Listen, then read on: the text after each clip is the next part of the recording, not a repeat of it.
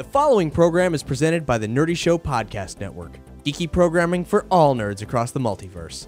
All Nerdy Show programming is made possible by A Comic Shop, Orlando's #1 comic shop and nerd destination, Nerdapalooza, the world's largest nerd music festival, and with the generous support of listeners like you. For more Nerdy Show podcasts, community forums, and to learn how you can support this and other fine Nerdy Show programming, visit nerdyshow.com. This is Master Legend. I'm a real-life superhero known around the world, and I'm on Nerdy Show. Butterfly in the sky with robotic wings and eyes. Let's take a look, it's in a book, Nerdy Show Book Club. Books are like comic books, but with more words and brain pictures. Nerdy Show Book Club. It might go anywhere. What Bruce evokes, more cock jokes. Nerdy Show Book Club. Nerdy Show Book Club. Nerdy Show Book Club. Welcome to Nerdy Show, a weekly podcast dedicated to every facet of nerddom, from comics and video games to science and technology. If it's geeky, we've got it covered. And this is an episode of Nerdy Show Book Club. The Books! the Nerdy Show where we talk about books and we read a book with the community. This episode, well, the community has read Sick Puppy by Carl Hyacin along with us. So later in this episode, we're going to be talking about Sick Puppy and talking about what you thought about Sick Puppy. And right now, we're going to talk about some books we read. It has been a while since there's been a book club. Hi, I'm Cap. I'm Tony. I'm Brandon. I'm Colin. I'm not usually on these. Nope, you're our special guest. You are special. Extra Indeed, special. a special Our guest. special guest. I am so happy to be here. We have a friends. helmet, but I lost it. I need Freed that away. helmet. I have hit many walls on my way into the room. Yep, super special. Anyway, so hopefully we've all been reading some books here. I know I have. I got a fat stack. I've been on a lot of airplane trips and I read a lot of books. I have a problem, and my problem is Final Fantasy 14. no. That's not my problem. But please Yes, it join is. me on the Adamantoid server. Anyway, my problem. Brandon will post to the Nerdy Show forum where you can join him on Final Fantasy 14. The Him and Trench problem 88. is that I finished this book a while ago. You know, it's been a while. I finished it. And as you know, I've been on that government program that says you need to tell me what to read so that you can get paid for it. You haven't told me what to read since I finished that book several months ago, so I haven't read anything. And on top of that, the government just shut down, so I don't know if you're getting any more fucking paychecks, and I don't know how I'm supposed to read books anymore. So you see my Topical problem. humor. Well, one, you haven't told me to read another book, and two, the government ain't going to pay you anymore because there ain't no more government. We're living in anarchy. Well, fortunately, who knows if that's current to the to this episode's By the time release. this airs, I'm- there's going to be no more internet. I hope it's not, but we'll hope find it's out. There's always another book to read for Nerdy Show Book Club, and we know that next episode is happening sooner rather than later because we're going to have a special guest in that episode. Hooray. Like This not, is a real special guest, not like Tony, Oh. like an actual interview guest. Could interview Who me. is that going to be? Well, we'll get into that later in the episode when we announce the next book. Okay. I don't even know what it's going to be. You mean I'm not here for an interview? Tony, No, what Tony. did you read? Well, outside of the multitude of comics that I try to pretend are actual books, I've been rereading Comics and Sequential Art by Will Eisner, which is a really, really interesting book. It's one of the kind of Bibles for people who are looking to get into drawing comics, and it explains the pacing of panel structure of how to construct every aspect of what you're doing, what a word balloon is from a metaphysical standpoint, and what you can do with the medium. No, Eisner's the guy who owns Disney, right? Yes. And Okay. not anymore. Even And he wrote- that joke's not even current. Oh, okay. That joke hasn't been current for a Will- long time. Will Guys, Eisner- I'm not really current. I'm sorry. Will Eisner's one of the many fathers of the graphic novel. He was a pioneer in creating sequential art books rather than simple periodical monthly issue comics. He pushed the envelope of what comics could do before people were pushing the envelope of what comics could do. And up to his dying day, he was teaching comics as an art form at a university up in New York. The equivalent of the Oscars is named after this man. So when he writes a book on the subject, Oh, the Eisners. It makes sense now. Yeah, how about that? Thanks. It's Right, like- the thing that Atomic Robo hasn't won twice. Oh, but this time, if next Will Eisner time, was still alive, he would have He would have liked. He would've Next dug time, the though, coma. it's a sure thing. Putting words in a dead man's mouth, that's pretty bold, Tony. That's okay because I understand how word balloons work for dead men. Thanks to Will Eisner in Comics and You Sequential should see what Art. I put in a dead man's mouth. It ain't no words, Sonny. It's my penis. There is a word for that. I though. had to elaborate. You didn't, but that's okay. Anyway. Why we keep you around. Really, I think you should reconsider the elaboration because honestly, See, I dig up a corpse, and they still have teeth. I was going through a whole litany of things you could have put in the Going corpse's through a mouth, and it hole? was more interesting than actually knowing it was your penis. Well, no. What I do here? Well, here's the interesting part. I close their jaw. I knock out the 4 middle teeth, and so there's still kind of like friction, and then I just have sex with the little hole made in his teeth. That's a very, very. But they have to have like a full set of teeth in the middle, or it doesn't work. I won't do an open mouth. You don't feel anything on a dead corpse What do with you no use teeth. for lubrication? I mean, that shit's dry. What? as a You bone. want to ruin the feeling of a dead man against your pee-pee? Well, you know the body has a tendency to secrete. kind of certain- adorable. Why would you use lube on your pee-pee? You gotta feel the dead man's teeth, or else why you fucking a dead man? Welcome to Nerdy Show Book Club with Brandon. With I get paid to read, son. Actually, I don't. He's making that Someone paper else for gets- reading the papers. Someone else gets paid for me to read, I guess. But yes, that's I what don't think we're getting paid enough. No. and that's what I've been reading. And also, I've been scanning newspapers for whether or not Brandon's been caught yet on his rampant necrophilia. Not yet, obviously. Though, is it necrophilia or necrophilatio? I think it's a very specific subset of necrophilia. I don't believe any of us are adept enough to know the actual lingo amongst necrophiliacs. What do you call it when you have sex with a dead animal? Because I have this rash. It's And I think I got it from Taxidermophilia? again. It's really. I mean, none of us are deep enough in the culture of necrophilia to actually know the lingo. Certainly, there might be something. But I thought I wasn't. Deep enough. I see what you did 6 there. feet under. All right, who else has read something? Colin, I bet you read something. You've been kind of you've been busy on a book project. A book project? Yes, Colin, you've been making a play based on a book. Oh, well, that's true. I thought you meant yes. No, I've been. Colin, everybody. Actually, that's the book that I've read. I read A Wrinkle in Time. Is that by like Madeleine L'Engle? WRINKLE? Yes. Okay. He's learning I don't know spelling. how to spell. It's all right. A thought it penis was like wrinkle in time. That's extremely disrespectful. Proceed. What? I don't even know what that book's about. Something about Doctor Who. It's one of my favorite books ever. Yeah, Cap, why don't you just go ahead and describe it? Young adult science fiction from the mid-late 60s with a female protagonist using complicated sci-fi themes that are still high level even for today's kids as far as understanding. It's true. And it's both scientific and also metaphysical. It's a very complex book. Basically, like, it was Madeleine L'Engle's idea of having to explore physics and metaphysics and what she was looking into and really interested in. And basically, it's the story of these three kids, Meg Murray, Charles Wallace, and Calvin O'Keefe, and their journey through the stars fighting against what is called the Dark Thing, which is essentially evil, and meeting all of the different entities in the universe that are helping with the fight against evil. And it's a really incredible book that is exceptionally formative for many nerds and many others across history since 1962. So I should know read a lot of people of many different ages who've really connected to that book. Does this have anything to do with that movie with Robert De Niro and that blimp? What? Yeah, movie with Robert De Niro. And he's like a sky pirate, and then people go over this wall, and there's like space and weird fantasy shit. Oh, it is not. No, it is not Stardust. Oh, okay.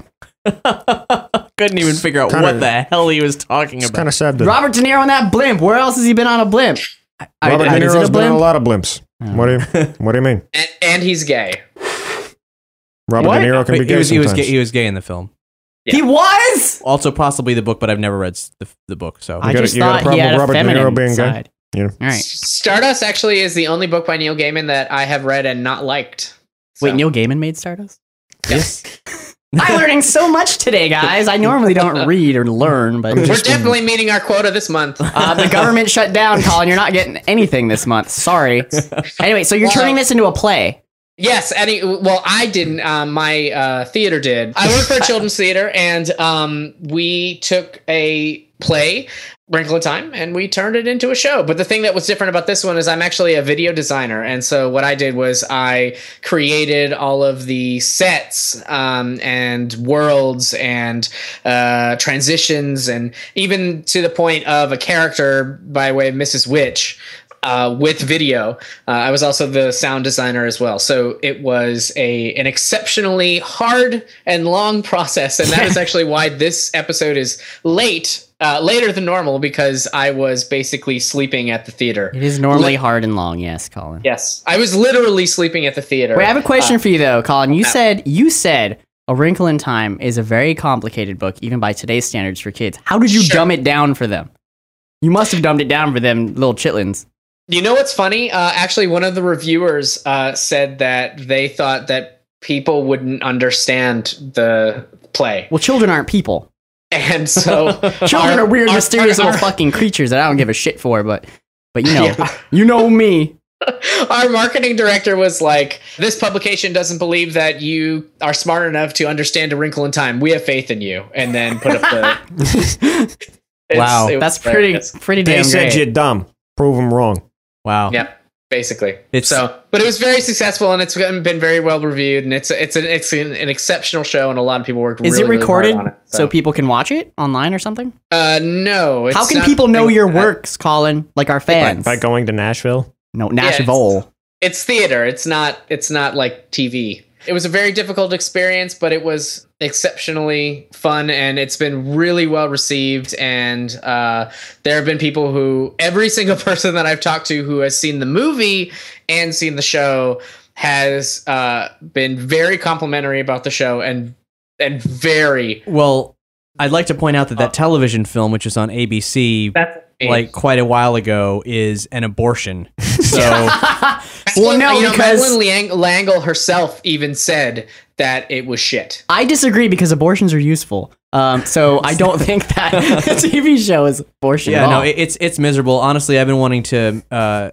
make, in some capacity, A Wrinkle in Time film like my whole life ever since I read the damn book. It's amazing, and the fact that no one has been either brave enough or competent enough to actually bring it to the screen is just absurd to me. But it is complex, as you can tell, since someone reviewed the play and still in this day and age, decades later, said it's too complex for adults or children. Good job, asshole.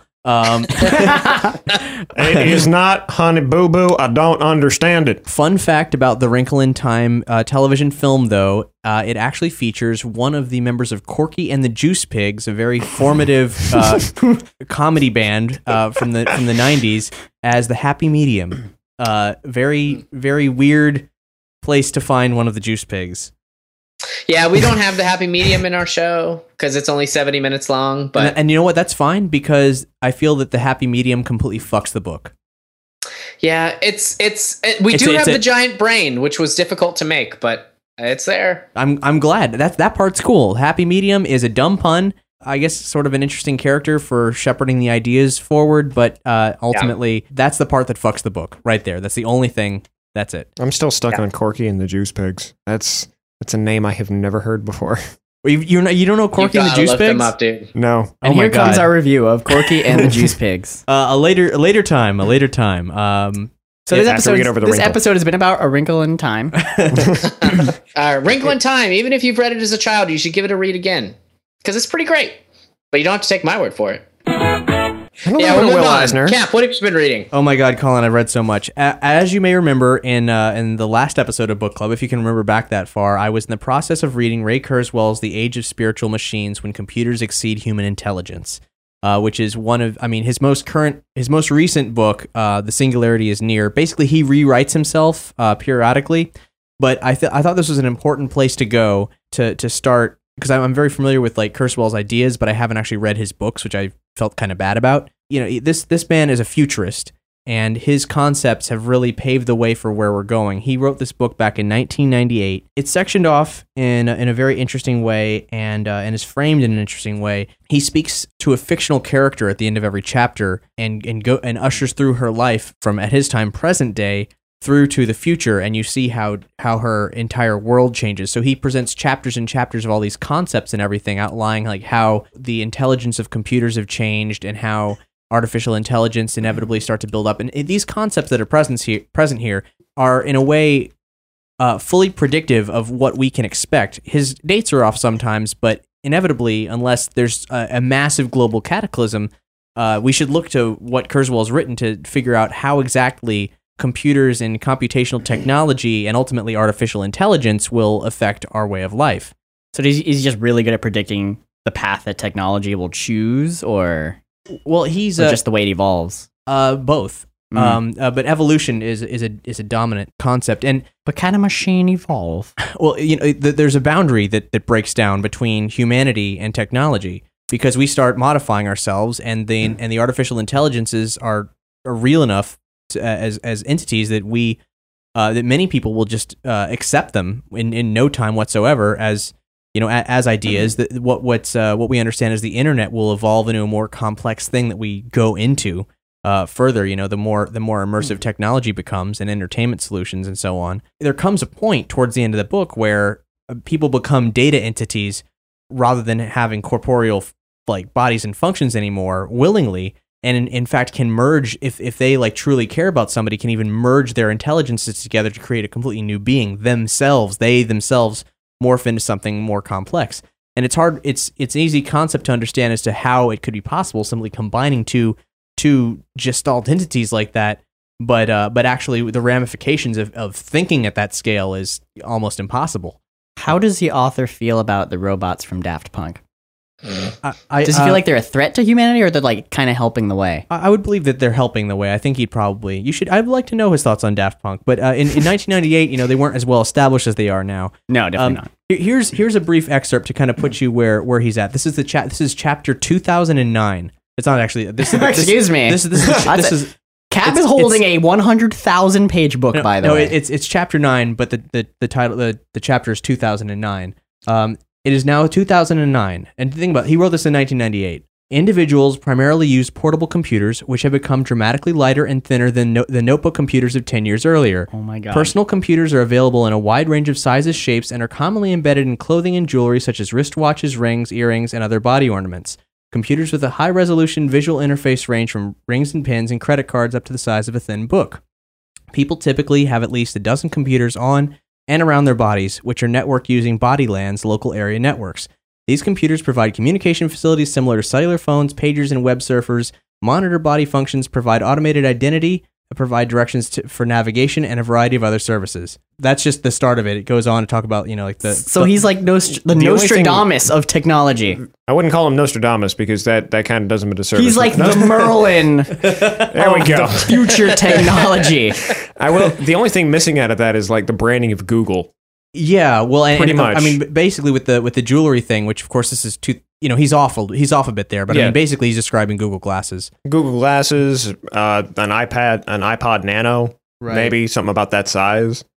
But I mean, if I read That's this, ridiculous. if I read this whole section, it would just be it would be the effect of that one paragraph multiplied. Dude's onto something, and this book is really cool, and I really enjoy the way that he very frankly discusses changes in the human condition, and it helped me with something, because I'm kind of a purist when it comes to the human condition. I enjoy computers and everything, but I don't have any interest in augmenting my body. If I had the chance, I would, looking back at a previous discussion from book club, I would still very much want to poop. Even though my body could be modified so that it processes all those nutrients to a fuller extent. I mean, I would love to have a better metabolism. My metabolism fucking sucks. But I don't want to eliminate parts of the human condition. I think that growing old and dying is important. And Kurzweil is actually looking at an existence where we either dramatically slow down aging or cease to age altogether, never mind, evolving into a consciousness. Wait till you're old and dying, and then remember you said that. I know, okay? But I think it's important. It's important to die, but or at least to have that hovering over your head. Well, otherwise you never change. We'll get into that discussion later. Yeah, obviously the complicated life things. Anyway, he in reading this book, I've become more comfortable with the idea of technology as an evolutionary means. In his perspective, evolution has slowed down to stopped. If you look at evolution as an entity, its creation of man was a reaction to continuing to further evolve and and persevere and everything. So then Adaptability. But evolution is slow. Like the functions of evolution are slow, but the technology that it created via man, because man creates technology, and that technology is like a new kind of evolution that can eventually evolve itself. So instead of us evolving, we're using technology basically to augment our own evolution. In a way, it becomes We got lazy. It becomes more of a cycle. Like our technology is a means to an end of evolution furthering itself. When does Skynet It's like that episode of Futurama with the evolving dinosaur robots. Ideally, Skynet doesn't happen. No, it's going to happen. So we are evolving through our technology that then allows us to evolve physically because of the technology? Yes. It just occurred to me that seeing some of the results of this evolution frightened the fuck out of me. Have you guys seen a comment section anywhere recently? No, why? You don't want to. Okay. You think of a primordial soup with all these different things struggling to survive. None of it survives down there. Everything floats. In the comment section? Yes. Any comment section. We're talking about 4chan? I think that the Nerdy Show comments are very diplomatic and kind. Those Yeah, people are. typically. This is a young culture. What about B? B is its own thing. Well, Brandon, you can walk down the virtual, dirty, dangerous rape alley that is B. No, in I don't your want to be labeled mindscape. as like a sex offender. I'm never going on it. So that's Age of Spiritual Machines in a nutshell. I think it's really awesome, and everybody should check it out. And I look forward to reading his follow-up book, The Singularity is Near. And that was just one of many books. Of course, I reread. How do you Oh, have time? shit. How did you have so much time to read all these books? was on planes. It's been a long time, and I've been on a lot of trips. I really enjoyed the Age of Spiritual Machines. I think everybody should read it, but don't take my word for it. So of course I reread Sick Puppy, but then I was traveling and I thought to myself, well, Carl Hyacin has a new book out. So I will read this new book of Carl Hyacin's, which actually has a very similar title to Sick Puppy. It's Bad Monkey. You crazy son of a bitch. Is this also in all Florida? all of his books have the same like cover art.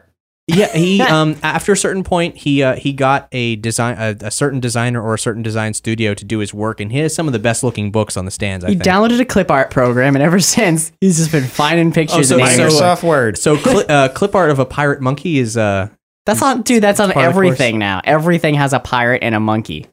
But I think talking about Bad Monkey is probably something that's best saved like towards later in the episode after we've discussed Sick Puppy. And then I read the book we're going to read next month, Jesus fuck. and we'll talk about that later. You read like 1,000,000 words per minute? And I got to give a shout out to an amazing comic that I think that our people with a literary background would like most of all, called The Cowboy Wally Show, and it's by Kyle Baker.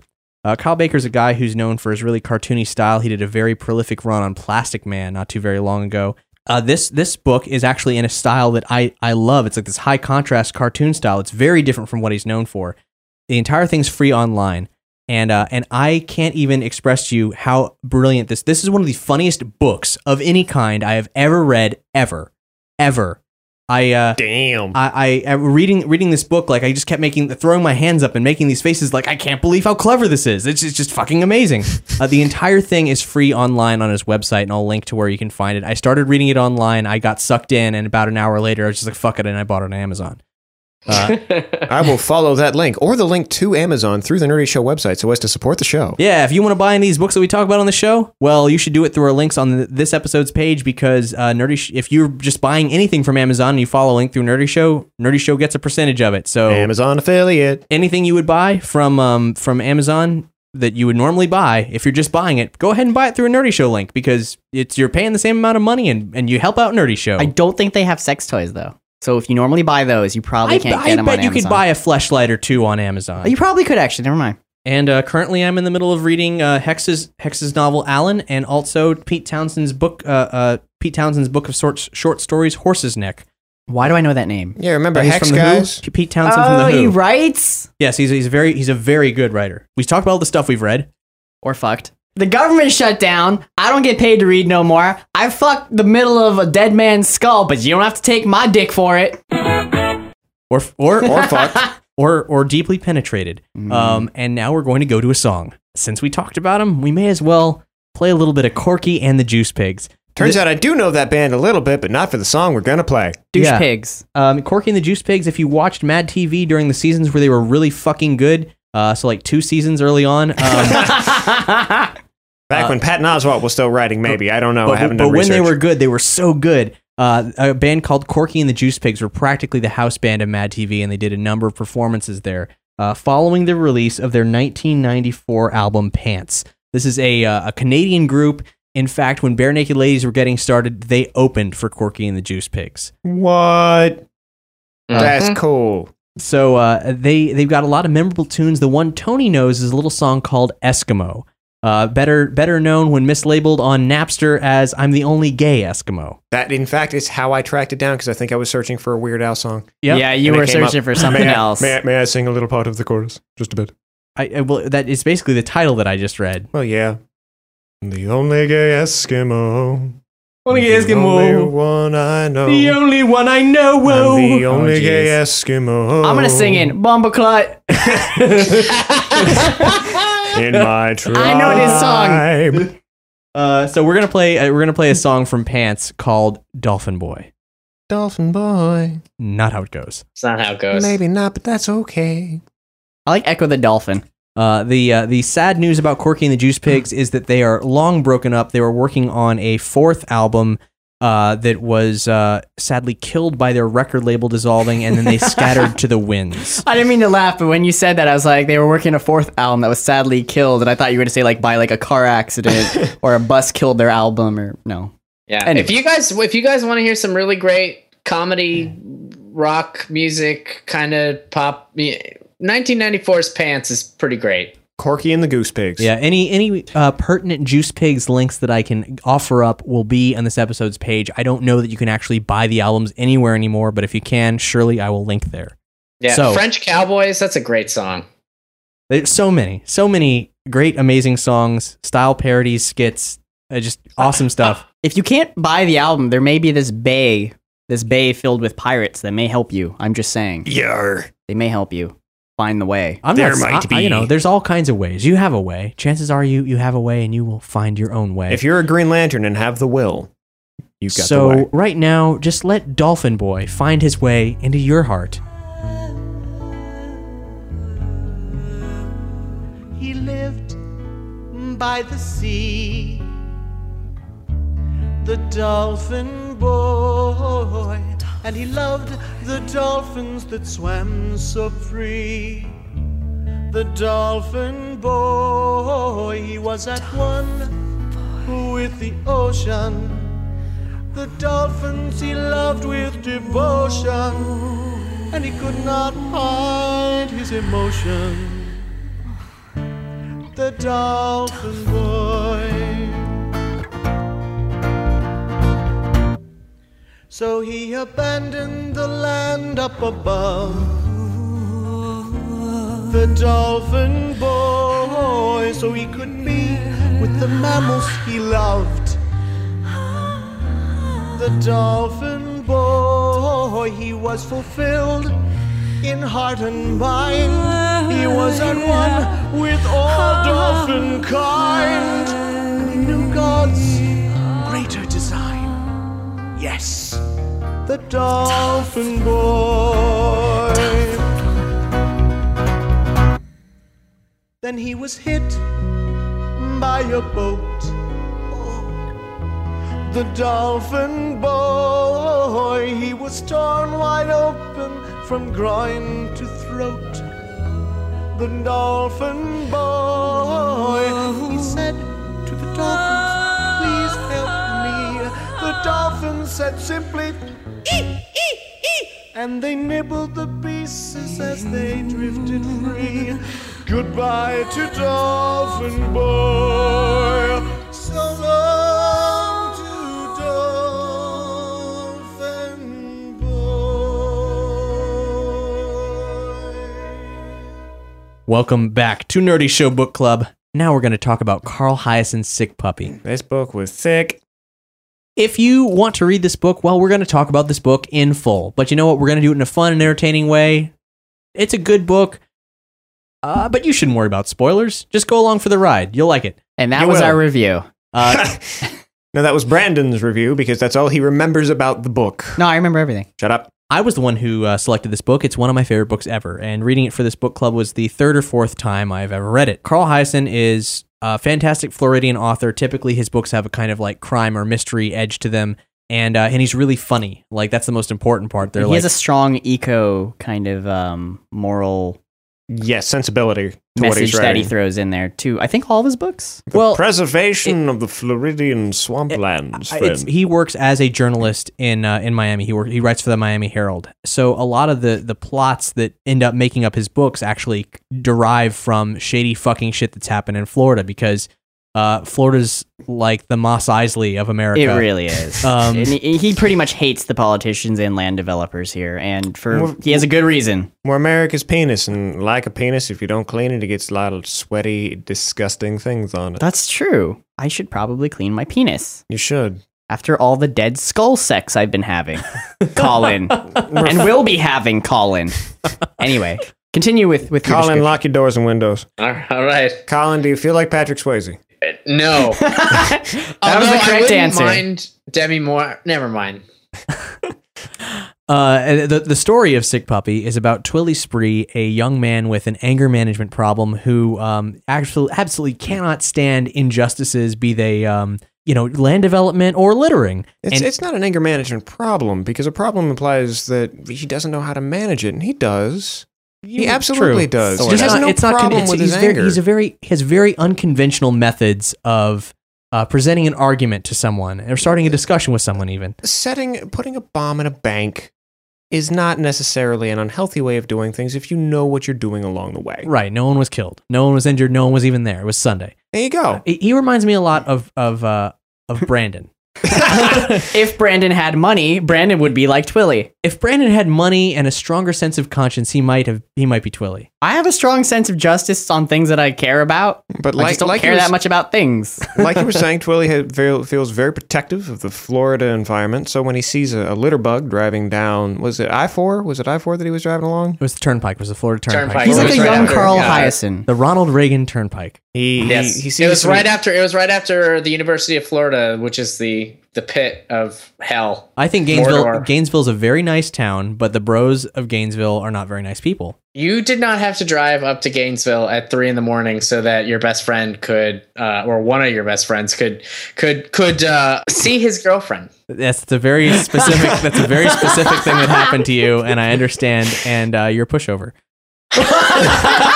Hey man, we please. went and we watched the meteor shower. Oh, I remember that. I wasn't with you. It was weird and awkward because we went to we drove at 2 a.m. and picked up his girlfriend at University of Florida, and then we drove out into the middle of nowhere in Gainesville. Then we all laid on the hood of the car. I don't remember any of this happening in the book. It was awkward and weird because I was by myself. Yeah, with you didn't them. feel like a third wheel. Yeah, and It then wasn't weird when you were we were masturbating watching outside the meteor car. shower. Yeah, we were watching the meteor shower, and then we heard a crunch in the forest. And it was skunk And- ape. Yeah, well, we were like, animals don't really break twigs, do they? And oh man, And that's when we got into the car and sped. Because Wow. we were out in the middle of deliverance, like squeal piggy squeal. Animals don't really break twigs, do they? Like these animals are out there going, no, children. Watch your paws. I really wish I was a part of this story. You really don't. You see, we were a part of Sick Puppy because we all read it. Right. So back to Sick Puppy. But Sick Puppy is a story of Twilly on a vengeance mission with a total fuckwit, a total turd fondler, a lobbyist named Palmer Stote. Though it's not vengeance, it's education. Yeah, he wants to teach him a lesson, a simple lesson about littering that he just can't get, which turns into dog napping, which turns into wife napping, which turns into Not wife napping as napping on the wife, but like kidnapping. but in fact a little bit of napping on the wife. yeah, a little bit. Especially the nape of her neck. So he napped on the nape? He's a nape napper. He's a nape napper. But don't With a take my little word bit of for nibbling. it. Anyway, so it's a crazy story, a massive cast of characters. It's a book that, much like Wrinkle in Time, I totally want to see as a film, though it's a works very as a- different context. While this is my first Carl Hyacin book that I've read, it reminded me of the movie Big Trouble and of some of the work that Dave Barry's done. He and Dave Barry are very similar authors. I say that not having read Dave Barry, but having been told many times that Dave Barry is very similar. Well, Dave Barry is another Florida-based columnist for, I think it might have even been the Miami Herald. I could be They're completely probably wrong. fishing buddies. You never know, but don't take my word for it. Really we're overcompensating now. But you Just don't take like my Palmer. word for it.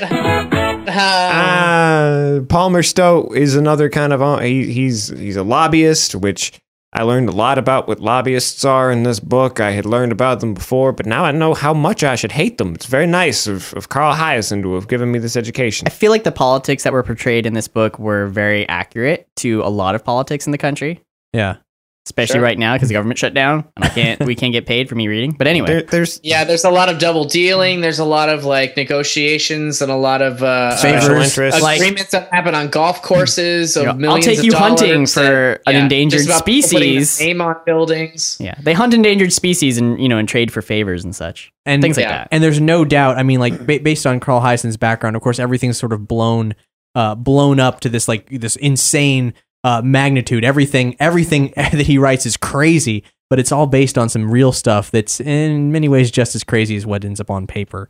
I mean, let's face it, it elevates from, hey, that guy littered on the highway, let me follow him in my car, To like people dying people dying. and rhinos killing people. Yeah, that was weird. That was some Deus Ex Rhino horn. Some people I know don't really enjoy the writing style of Carl Hiaasen. It's so wonderful, though. But those are politicians and lobbyists, so it's okay. Well, it's because it intentionally withholds information from you so that it can tell you what's happening plainly in front of all the characters in the funniest way possible. Or it basically withholds information so it can reveal something to you. And the entire book is it presenting the scene in a humorous way. It has a very active authorial voice that is not tied to any one of the characters. Yes. It's No, heavily narrated. And these aren't lovable characters. Like even the way he writes, even the main character, I didn't want to cheer him on half the time or like him that much. I was just like, he's just a fucking crazy fuck up kid. And I liked him, but I didn't love the cast of characters. I just thought they were all kind of douchebags. Desi Yeah, was well- kind of nice. She's still a douchebag for all she's done and the person she stayed with and all that. Yeah, before we talk about, the characters and stuff, the broad strokes in terms of what the story is about is essentially these politicians who are trying to destroy this island, Toad Island, to create a resort. I believe they'd And prefer it called that Shearwater, ensues Colin. because of Shearwater that. Island. Fuck them, Toad Island. What? What? There's bounty hunters. There's all kinds of dirty dealing, and an incredible character named Skink, who's Oh God, I love him. Who apparently is in a few of his books. every other book Carl Hiaasen publishes features an appearance by Skink. Perhaps Former governor. a former governor of Florida. One eye. Yeah. Bald, braided beard with buzzard beaks. Yeah, buzzard beaks braided into them. Yeah, he sometimes wears a shower cap. Yep. And Which is kind of like He a likes yarmulke. to fuck the ladies too. so he loves Oh, the he ladies. does. He loves them. Well, his name is Clinton, isn't it? Clinton Tyree. Yeah. There you go. He loves the You see, ladies. He and- was the former mayor, was it? Governor. Governor. And you know what's funny, because the way that it's described, the image in my mind was actually George Clinton. He is like a white George Clinton. I can A picture white that. environmentalist George Clinton. Listens to the show and he's gonna come down on you like a storm. Oh, Well, come on. like a funky with storm. the buzzards in the beard and the dread, he just, I figured George Clinton. Now, what was fun for me about that character, he's when he's introduced, he's too clever by half. The second he's introduced in that book, you know that there is nobody who's going to get the better of him. Yeah, you kind of get that feel like, oh, he's kind of perfect. Like he knows everything and he's not gonna screw up. He might not be going for the right reasons. He might be going after the wrong person, but But he was also introduced in other books. I don't really know his background, but they Neither do do describe I. it a bit. But in Sick Puppy, he's like, oh, look, I kidnapped this bunch of Japanese business tourist people and I set them on their way and they're not going to mess around again. Come, eat some of this food that I found. I like that Mr. part. Person. By the side of the road was By where the- I found the food. Yeah, absolutely. It was the most pleasant looking of the roadkills that I could have selected. Had a lot of meat. And that's We'll what go he with sounds that. like too, I imagine. There's a list on Wikipedia of all the books in the Skink series, but it's not a formal series. It's mostly, I guess, a character that Hiaasen really likes to revisit. I think he's best known for his appearance in the book Stormy Weather, which was based a lot on all the crazy shit that happened after Hurricane Andrew in the mid-90s. I feel that of all the ones I've read with him in it, and it hasn't been many, I haven't read every Carl Hiaasen book, Slacking kind. Sick Puppy is my favorite of the appearances of him. So there isn't one book that's just about him. He just appears in these books. Not that I know of. Yeah, he's. I mean, as Tony said, he seems like an infallible character. I believe that he's a force of nature. Yeah, he's a tool within the story. The story's seldom about him, but I don't know that for sure. Like I said, I haven't read them all. I could be wrong. Don't take my word for it. After all, but yeah, I mean, it's worth mentioning because you brought up, Cap, a little bit, that it's a huge cast of characters in this book, and it would lend itself very well to being an ensemble type film. And each of these characters has a really weird kink. There's Twilly with the nape of the neck thing. Mm-hmm. There's Palmer Stoat and his need to take shitty photography. Oh, and then there's the guy with the plastic surgery. No, with the Barbie twins. obsession. Yeah. With the Barbie obsession, where he actually imports a couple of girls and is going to pay an exorbitant amount of money to make them Barbie twins. Yeah, there's this character. What was his name, Cap?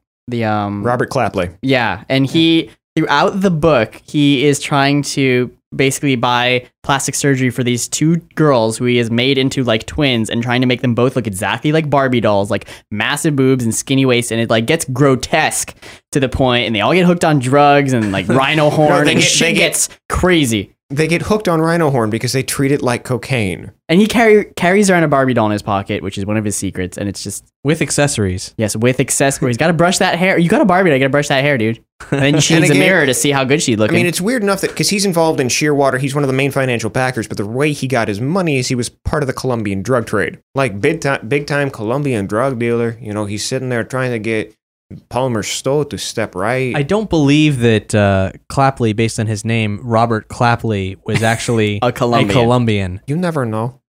I'm pretty sure he didn't sound like that. You know what? Someday a Colombian drug dealer's going to get a hold of you, Tony. I only have so many voices in my repertoire, Brandon. Picture him as this badass, and when the bodies start to mount, it is under Clapley's orders first and foremost, because that's how he deals with it. He's like, you know what? This needs to go away. We're gonna. He does hire a hitman. He does. One of his friends, Mr. Gash, and I like him. And then here's the thing: they described what he looks like, and with it's frosted very tips. I thought one person came to mind, and I hope he never hears this. It is Billy Maines. Yes, the exact description was like Billy Maines. Yeah, you know what? He's like tall, pale, spiky hair. It's like the exact description of him, and like all this stuff. And I was just like bleached hair and like the suit.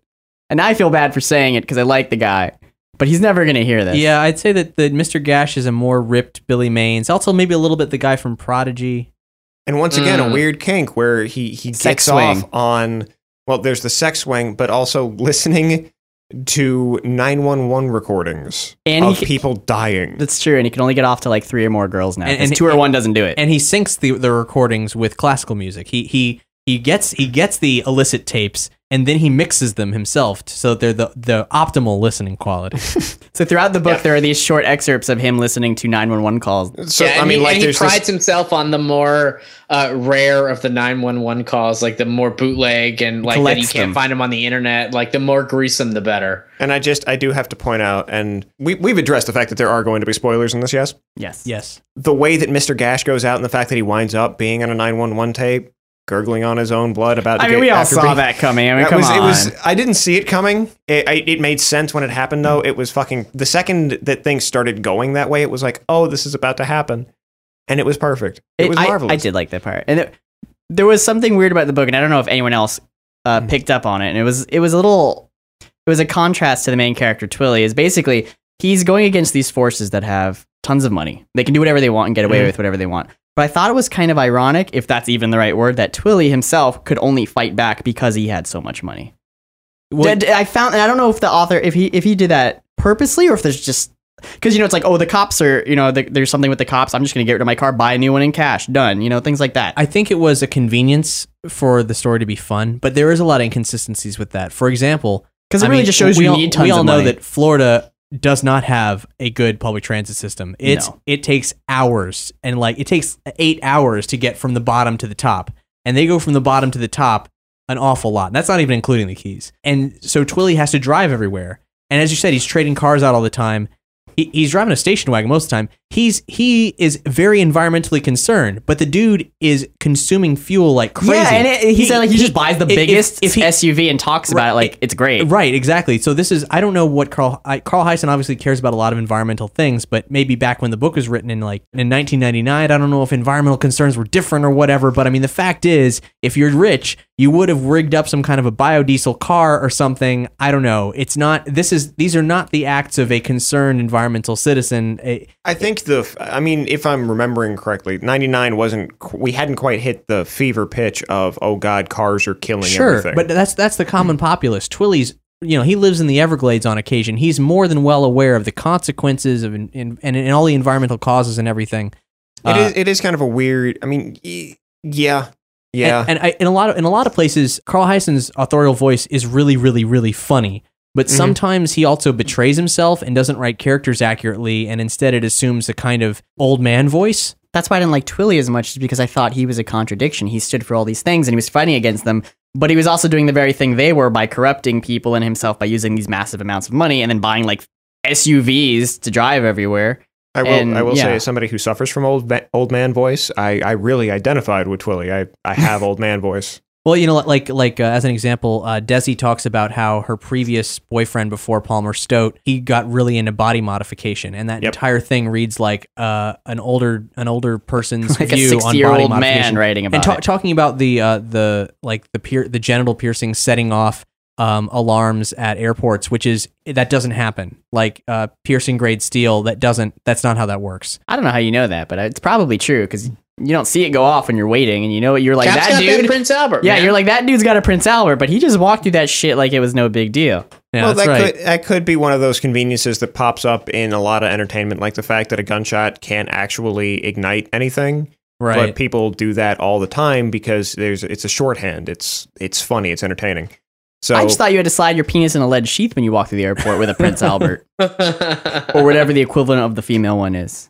Prince Albertina. Princess The Albertina. crosshatch one that's over your anus, so when you poop, it comes out like Play-Doh. I don't know what that one's called. That's called the Brandon Special. Someone ordered the Brandon Special?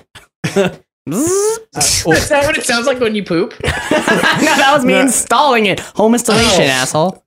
what do you have, a threaded asshole where you can use a drill just like Now that I think about it, drill's probably not the best method for attaching anything to an piercing anus. to The an Brandon anus. Special. This book does play up to a lot of my personal interest an awful lot. Like, for starters, like a lot of it's set in my hometown of Fort Lauderdale, so that's cool. Carl Hyacin, I mean, he's a big fan of the work of John D. MacDonald, which we talked about in the first book club episode ever. In fact, Speaking of John D. MacDonald, yes, John D. MacDonald was mentioned in the first episode of Agents of S.H.I.E.L.D. Agents of S.H.I.E.L.D. Yep, the life model decoy posing as Agent Coulson said that he was fed memories of reading Travis McGee novels in Tahiti. It's a wonderful place. So It hasn't been confirmed that it's a life model decoy yet. it could be confirmed by the time people hear this. So I heard that show It is could. meh. it is kind of bland, actually. Have you seen? I fell asleep during an action sequence in the last Yeah. episode. So if that's any, Good job. um, Dollhouse sucks. literally that happened. It's very similar to Dollhouse. It is better than Dollhouse, but Tony's making this. I'm sorry, Tony. No, it's okay. It's okay. Why does he just keep making Firefly? Well, I just watched the second episode today, and it was okay. I like the characters. The dialogue is still punchy. There's the Joss moments. and that was our Where he's review going of around S.H.I.E.L.D. he's going around the room and he's like, "Oh yeah, you speak 6 languages. You speak 6 languages. I don't You- even speak one. You have PhDs in fields I can't pronounce. You're a literal rocket scientist. Figure it out." And he's walking away, and the person he didn't talk about is like, "I'm good at stuff too." It doesn't sound very good. No, it's Back to the book. And Deserita worked at Sam Goody. I worked at Sam Goody. Oh my god, Yeah, you it's can like you're the same relate. Oh my God, we're shit. twins. no, those were the Russian ladies. No, Desi worked at Sam No, Goody. I understand, but the Russian ladies were twins. Oh, they were twins. Yes, They were becoming twins. We want more horn, Bobby. We need more horror, and then we will stop shooting this porno. And Desi was Palmer Stoat's wife. Well, she When- gets kidnapped and has that Stockholm syndrome. I don't know if it's Stockholm syndrome or Helsinki syndrome. where you start thinking about fish. Because The it's Reykjavik syndrome. the Nibelheim syndrome, where you wake up as a Mako-infused person named Cloud. Anyway. literally in Iceland syndrome. I'm literally in Iceland right now, but don't take my word for it. So, you guys, we got a couple comments. Not a lot of comments about this book from the fan base. Unfortunately, I hope you guys are excited to read it now. I think it's a lot of fun. Well, here's the thing. There's no dragons. There's no magic. I know. There's no pictures. So I didn't want to read it. And then I read it and I liked it.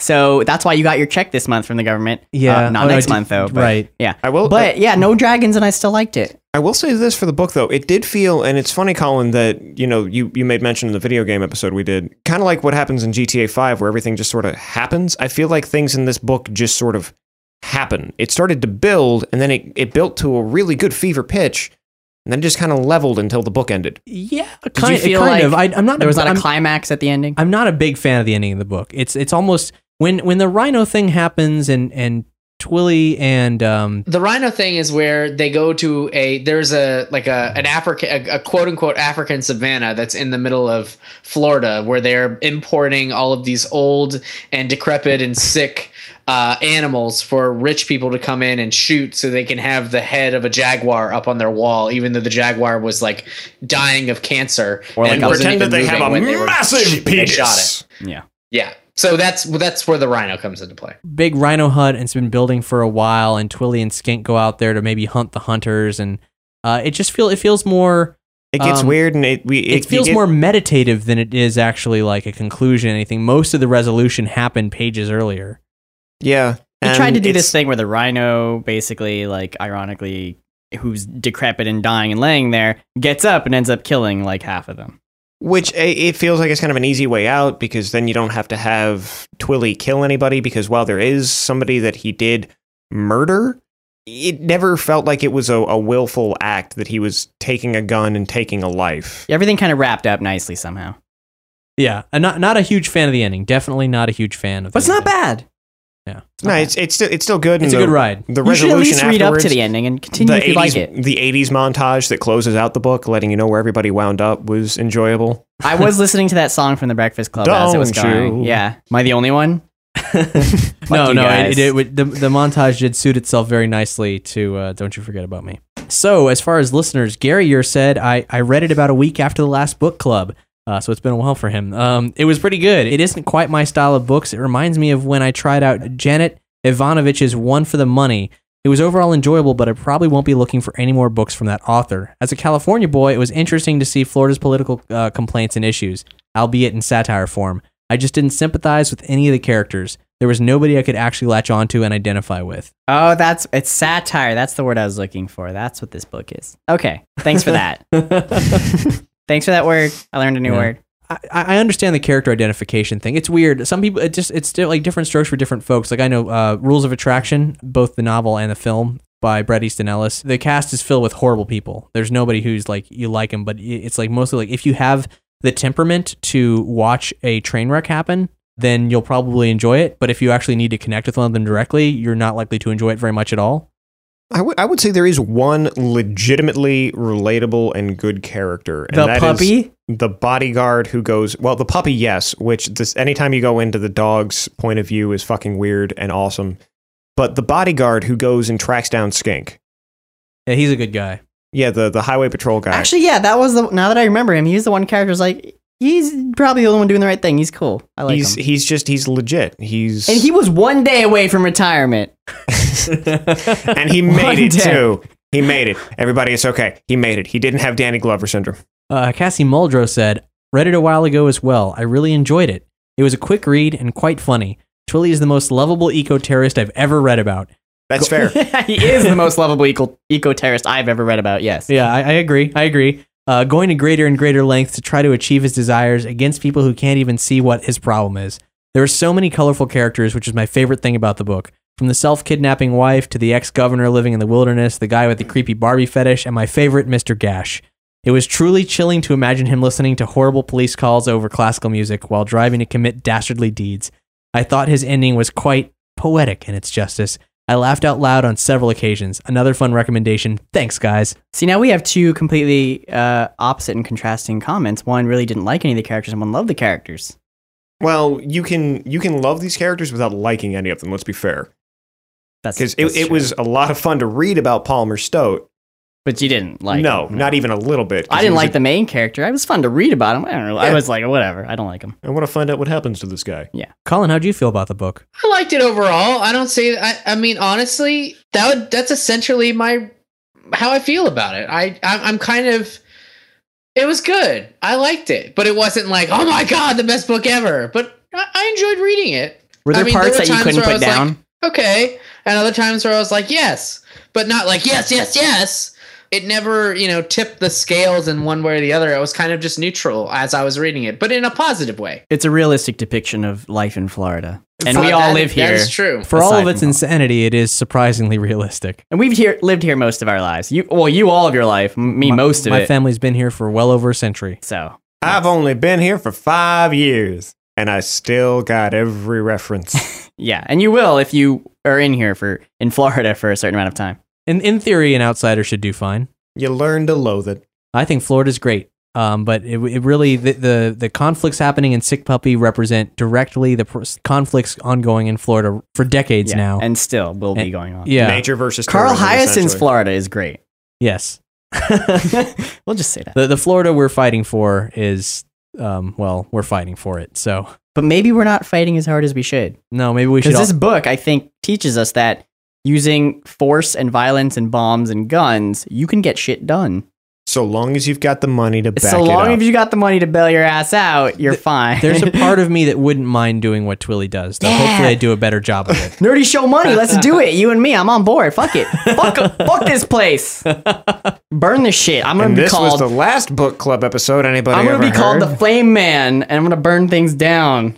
You're gonna be the best, I that's the should- flame I should- man. That's the best you can do. The Flame. No, that's bad. That's not. Fire That's you, dude. Brandon the Flamer. Supreme Fire Guy. Flint and Steel. Spicy Taco think- Fireman. No, I think you'd be flaming anus.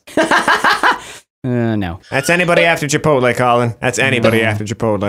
The flaming prolapse.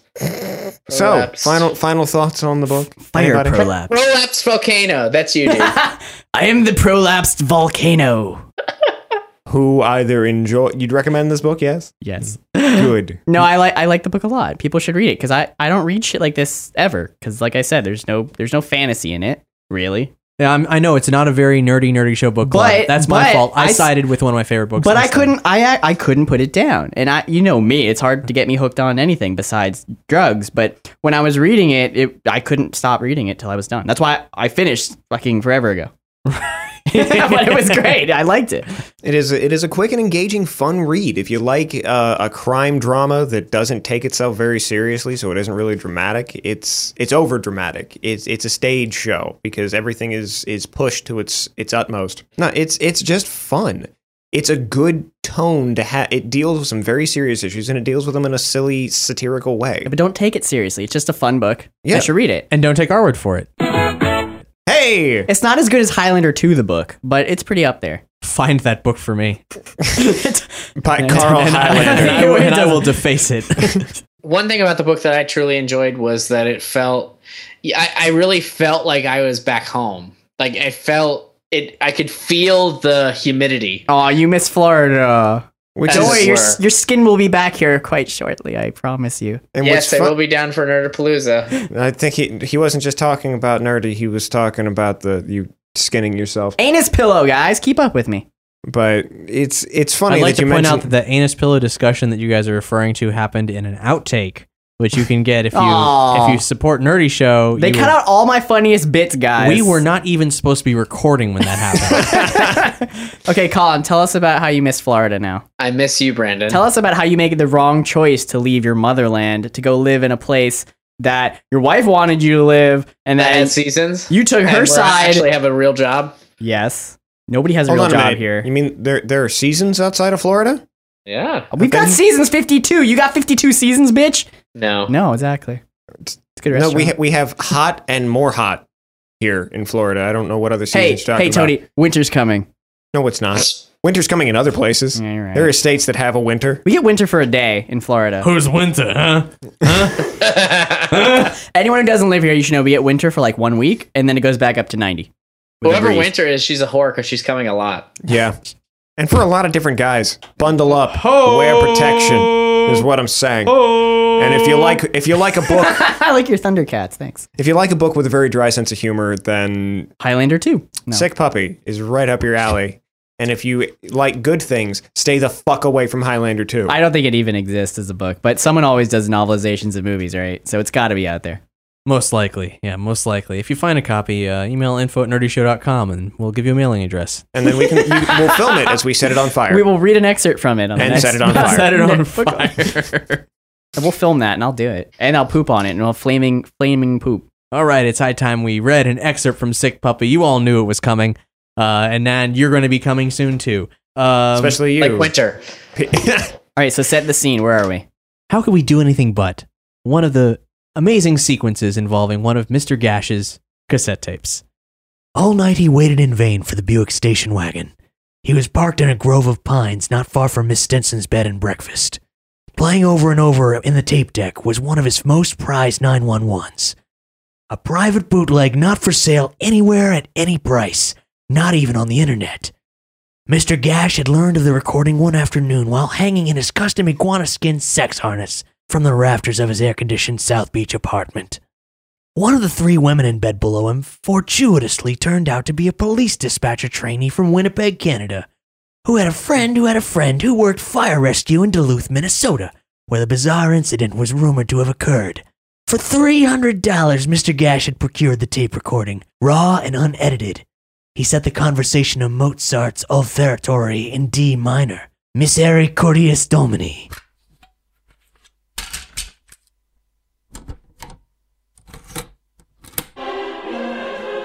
I've got an emergency!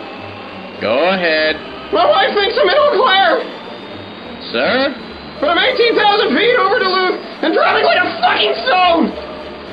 Sir, this is Duluth Fire Rescue. Fuck! Please state your Fuck! emergency. Okay, here's my emergency. I'm on an airplane that's about to fucking crash! We lost an engine, maybe both engines. Whoa, Jesus! And we're coming down, and my wife thinks I'm in Eau Claire, Wisconsin. You're on a plane? Yes, and I'm calling from a cellular. Oh, Jesus Christ, oh, fuck, my God. Oh, And you're in Duluth? No, not yet, but I'm getting closer every fucking second. Oh, God, we're rolling! Hold on, sir. Hold on. Please, you gotta call my wife. Tell her the company sent me upstate, the last minute. Tell her, I don't know, make something up, I don't give a shit, anything! Sir, sir, did your pilot have a heart attack?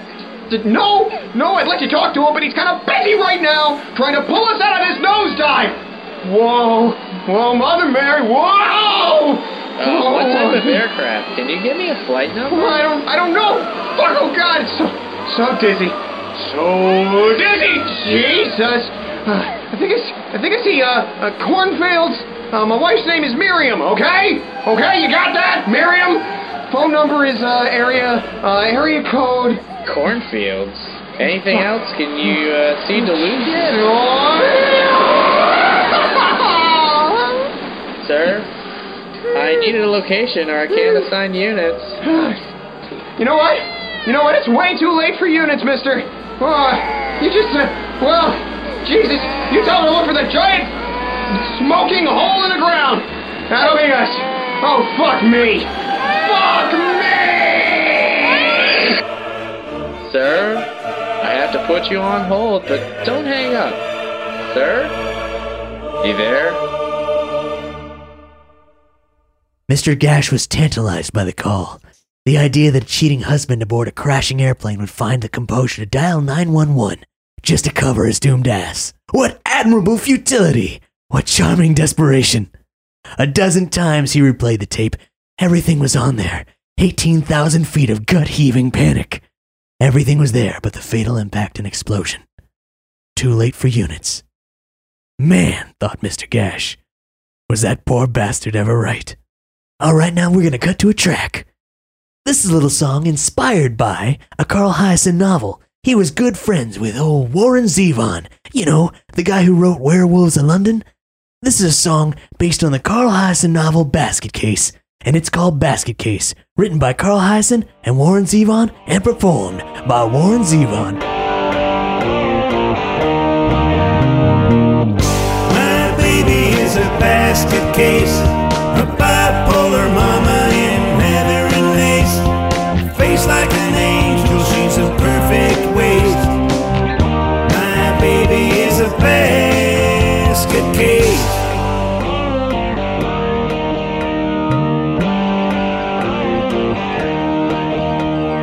Dracula's daughter, Calamity Jane. Smoke on the water, water on the brain. She's pretty as a picture and totally crazed. My baby is a basket case.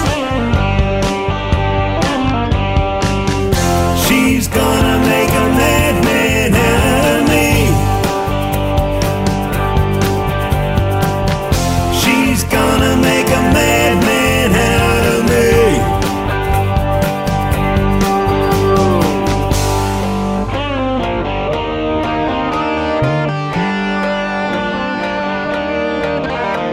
She's manic depressive and schizoid too. The friskiest psycho that I ever knew. We're paranoid lovers lost in space. My baby is a basket case.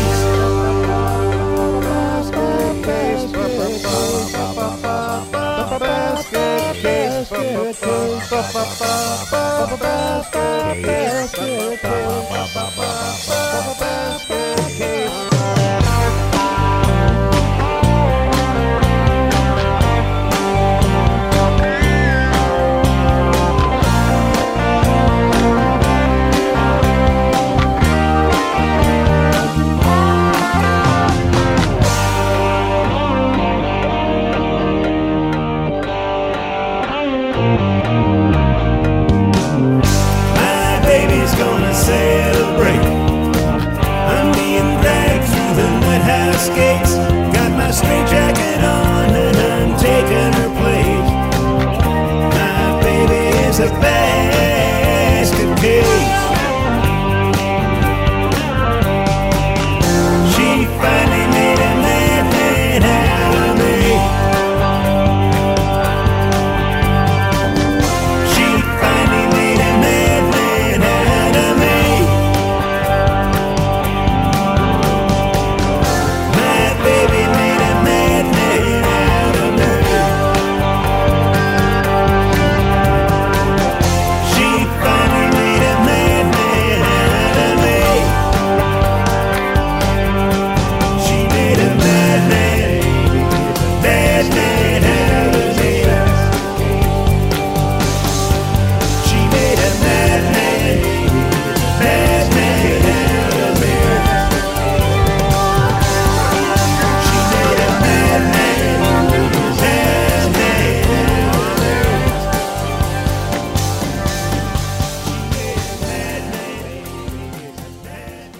Welcome back.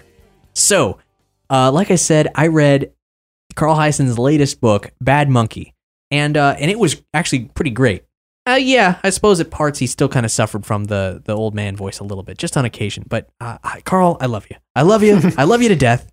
I love you to death. I don't mean that in a condescending way. It just sometimes it doesn't sync up. You're an old man sometimes, Carl. It's okay.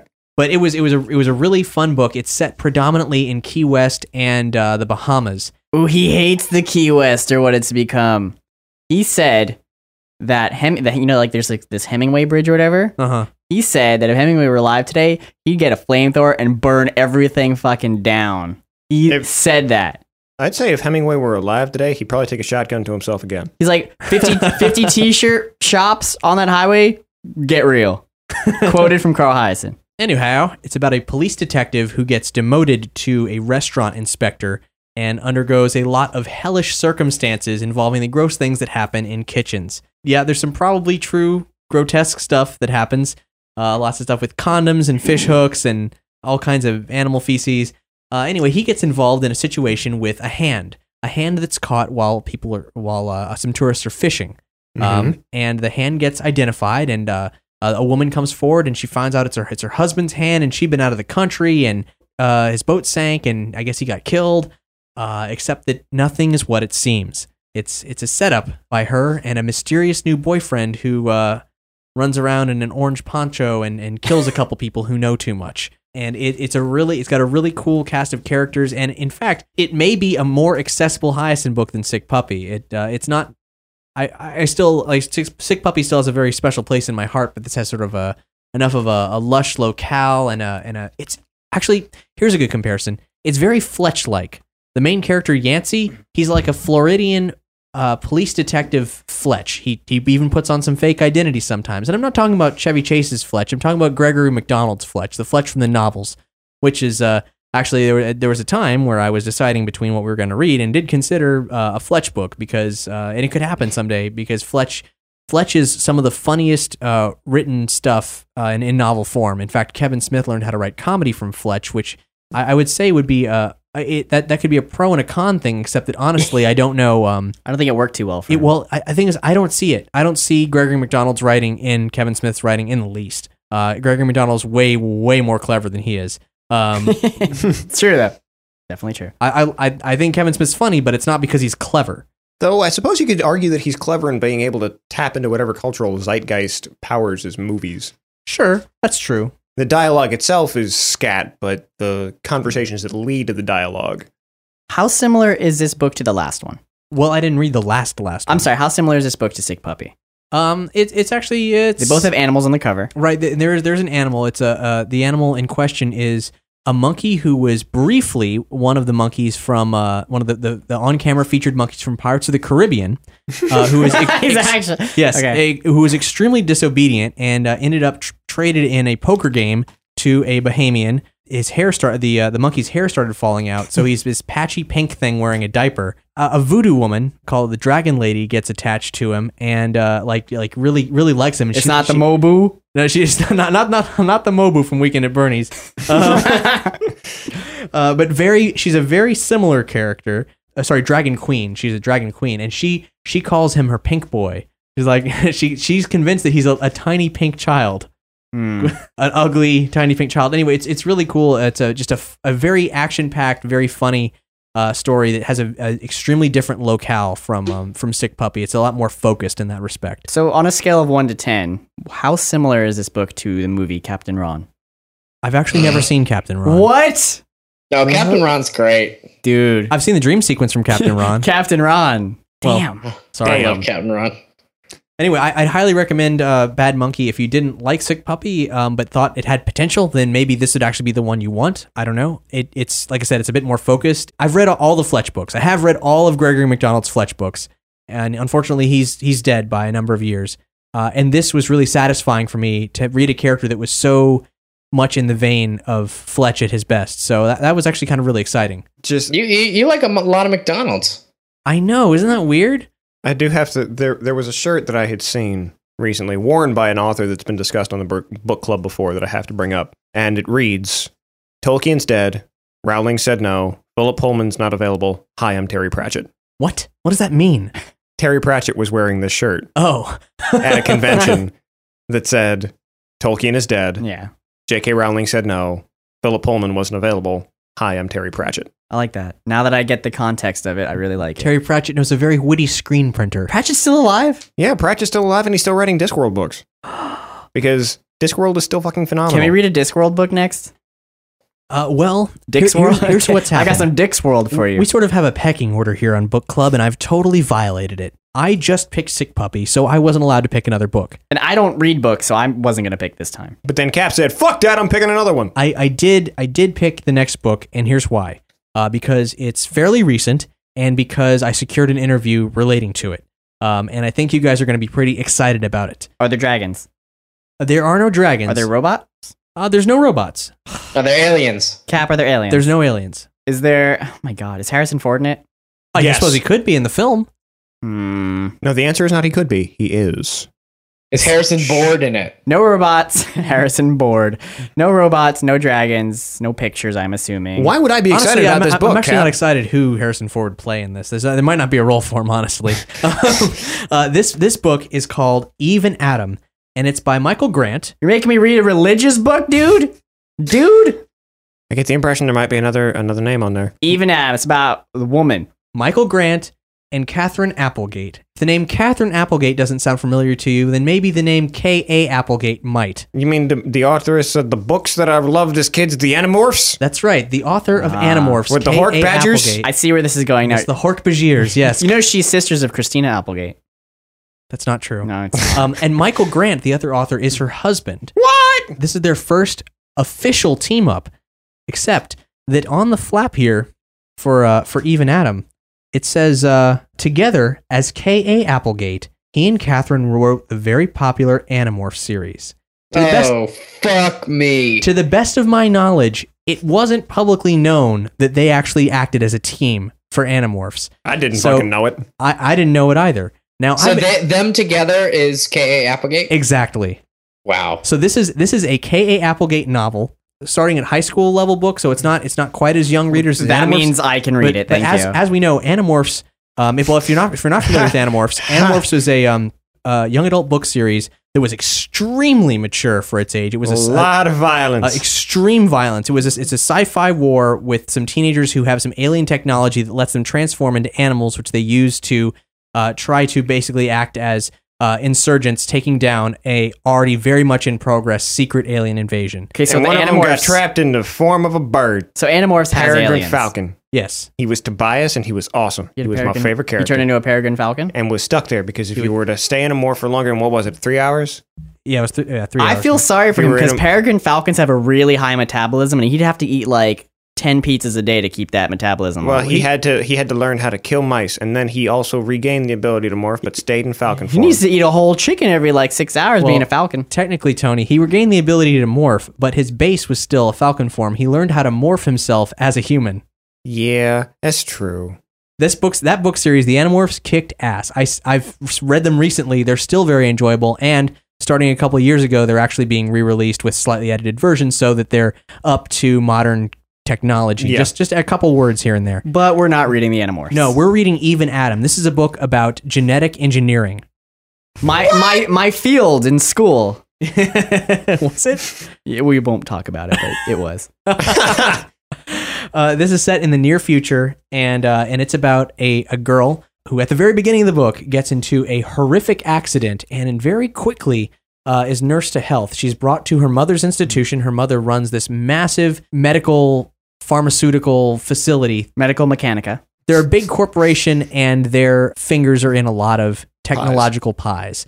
And she starts to learn some very interesting things about what's going on over there and the legacy of her parents. It is a tremendously fun book. I read it almost all in one sitting. So there is a bit of science fiction in there. Oh, there's a lot of science fiction. Okay, yeah. so I've got something to look forward to. Yes, yes, genetic engineering, sci-fi. Yes, it's all here in Eve and Adam, and it's amazing. I've been wanting to get K.A. Applegate on the show for a very long But time. you didn't realize it's two people. I didn't realize it was two people. Unfortunately, Catherine Applegate won't be able to attend, but Michael Grant, half of the team, is coming Think to of the the next questions, book club. the questions you can ask him that you never knew that he was part of the Animorphs. I have so many questions. All right, this is gonna be a 5-hour long interview. He's also the author of another young adult series, maybe like probably the same level as Eve and Adam, maybe, called Gone, and a book called Berserk, which has actually been optioned by Sam Raimi to be made into a film, and I'll be reading that next. That sounds fucking awesome. Yeah, this is going to be incredible. I think you guys can understand why I jumped the gun and chose to pick another book. So this book came out late last year, and actually right now there's also a prequel story to it that's available as an ebook called Life's a Bitch, Then You Die, I believe is the title of it. So's my mom. So I'm sorry that you can take that off there. I just had whatever came out. Your mom's a bitch, and then you die. I ain't the one gonna be dying. Shit.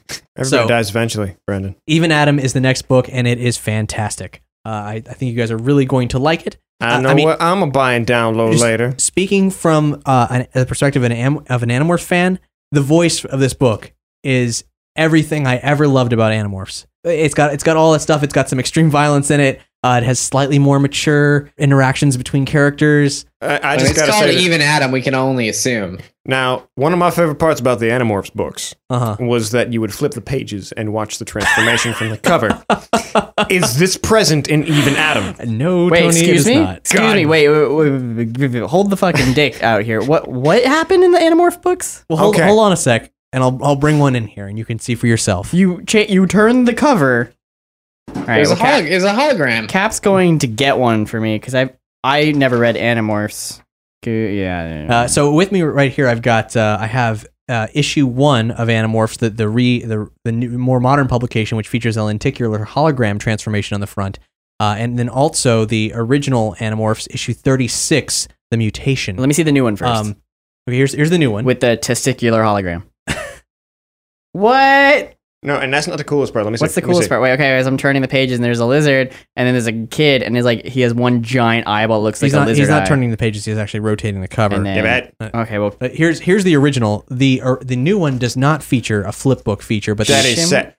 Okay, open it up. Open it up. I'm Look in the opening lower up. There's a right-hand bunch corner. of Shamu people on the front, and I'm opening it up, and there's Shamus. Shamu people. Okay. Those would be now whales. what? There's Marco, Shamus. Marco or Jake turning into an orca is on the cover of that. Which That's why I was a said really Shamu. big deal because they had to learn how to hold their breath and how all that cool stuff. It was like You learn a real lot about fucking- Animorphs from the animals? or animals from the animals. You learn a lot about No, Animorphs from the that's Animorphs. not all that you need Well, to Brandon, did you do the flip book part? What flip book, guys? I don't know how fucking. look there and then Oh, that's what flip you're that talking shit. about. The original that's- Animorphs books all had like In the bottom little right. transformations. Just Oh, it says even the book morphs. Flip the pages and check it out. Here we go. Oh, there's a bitch with a fin, and her legs turn into another fin. Bitch is an orca. I saw it. It was good. Okay, now what's this other thing about the newer Animorphs that you said? There was another flip book in there? no, there there isn't. It's isn't, a which is the lenticular sad part. hologram on the front. Oh, so I did see the coolest part. Yes. The testicular hologram. So we haven't had a chance to talk about it yet, but oh my God, September was the biggest month ever. Holy fuck, you guys! We had a Nerdy Show support drive where we asked you to choose the next role-playing game one-shot that we would record, or we record a dramatic role-playing game, like performance thing like we do with Dungeons & Doritos and Pokeballs of Steelix.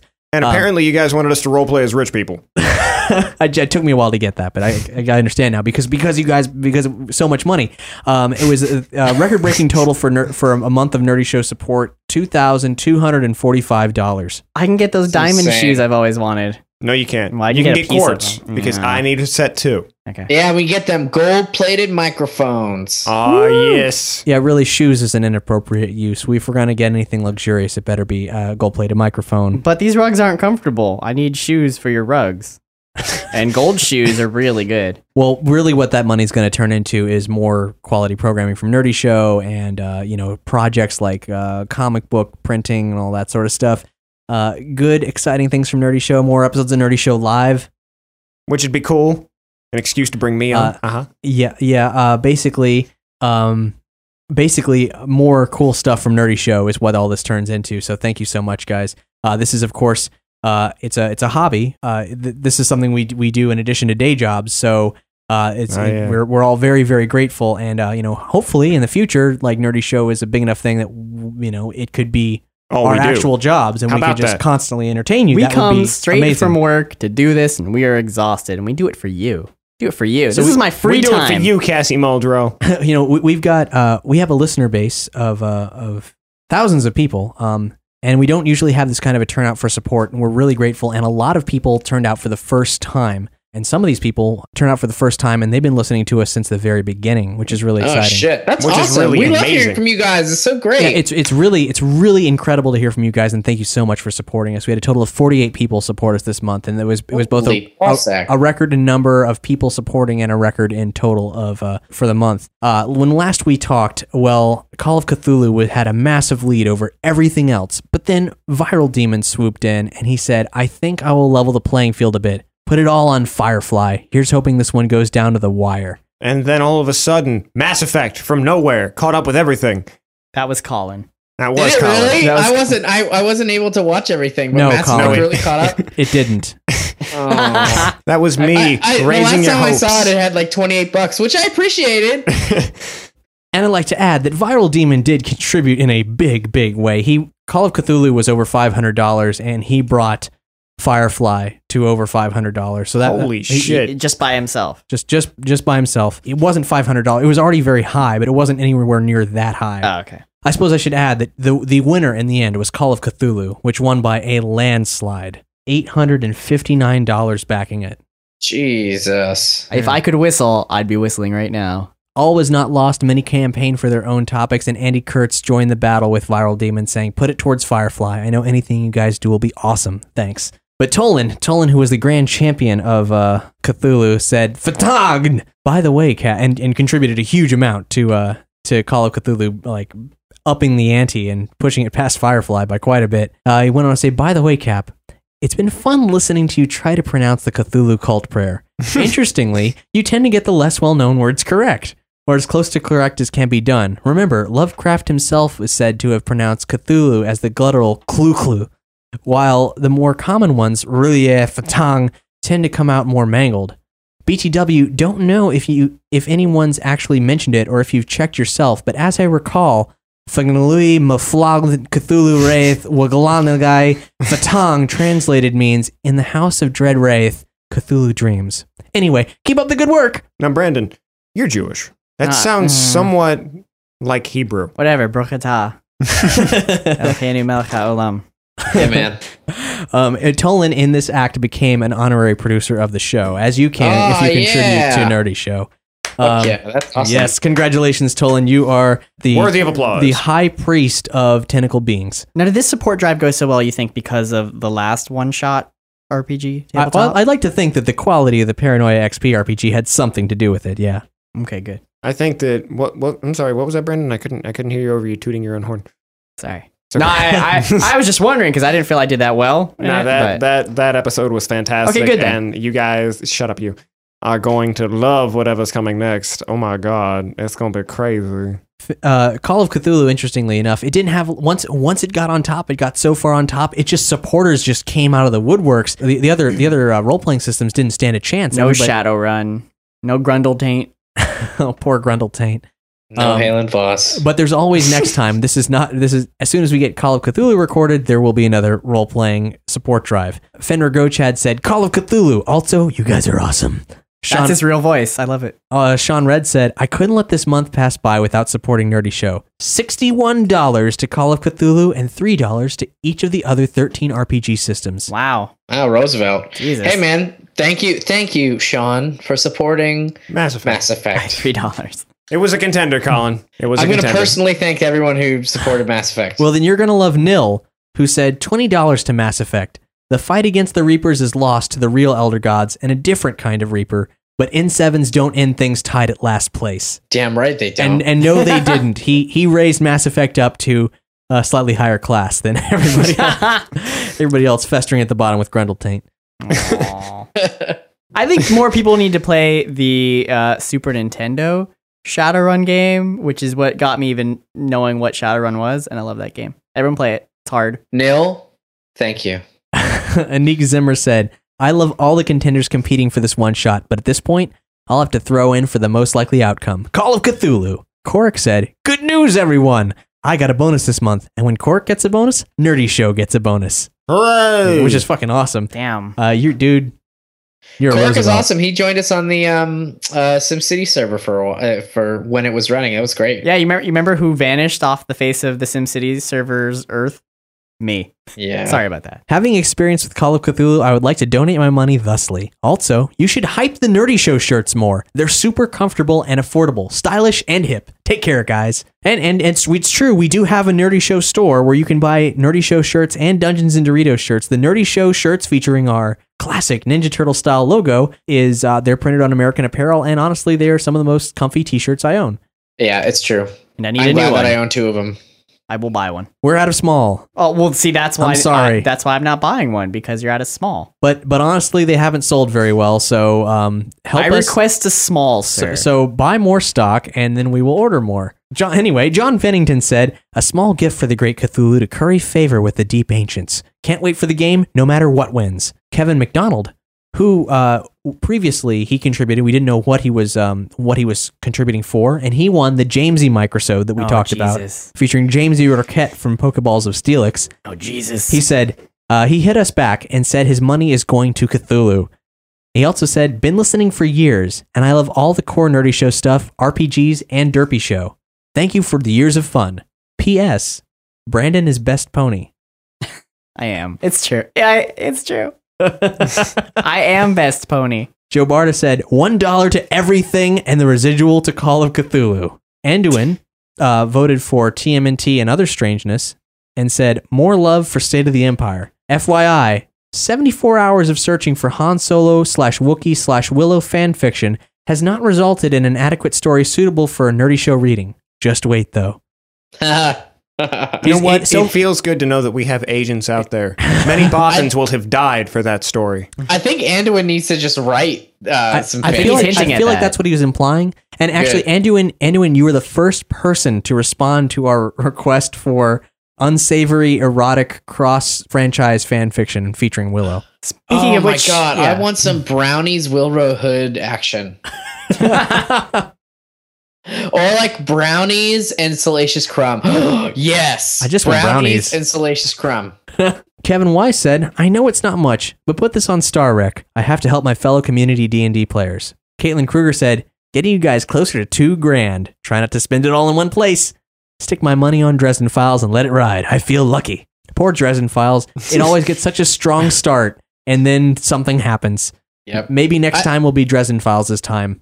I've read Dresden Files actually because of Nerdy Show Book Club and the supporters and the listeners suggesting Dresden Files, and I have just read Werewolf one. It was pretty good. Yeah, I looked into the Dresden Files RPG when we were like in the character classes and stuff, when we were creating all the pitches for characters for these games and everything. And man, it's different.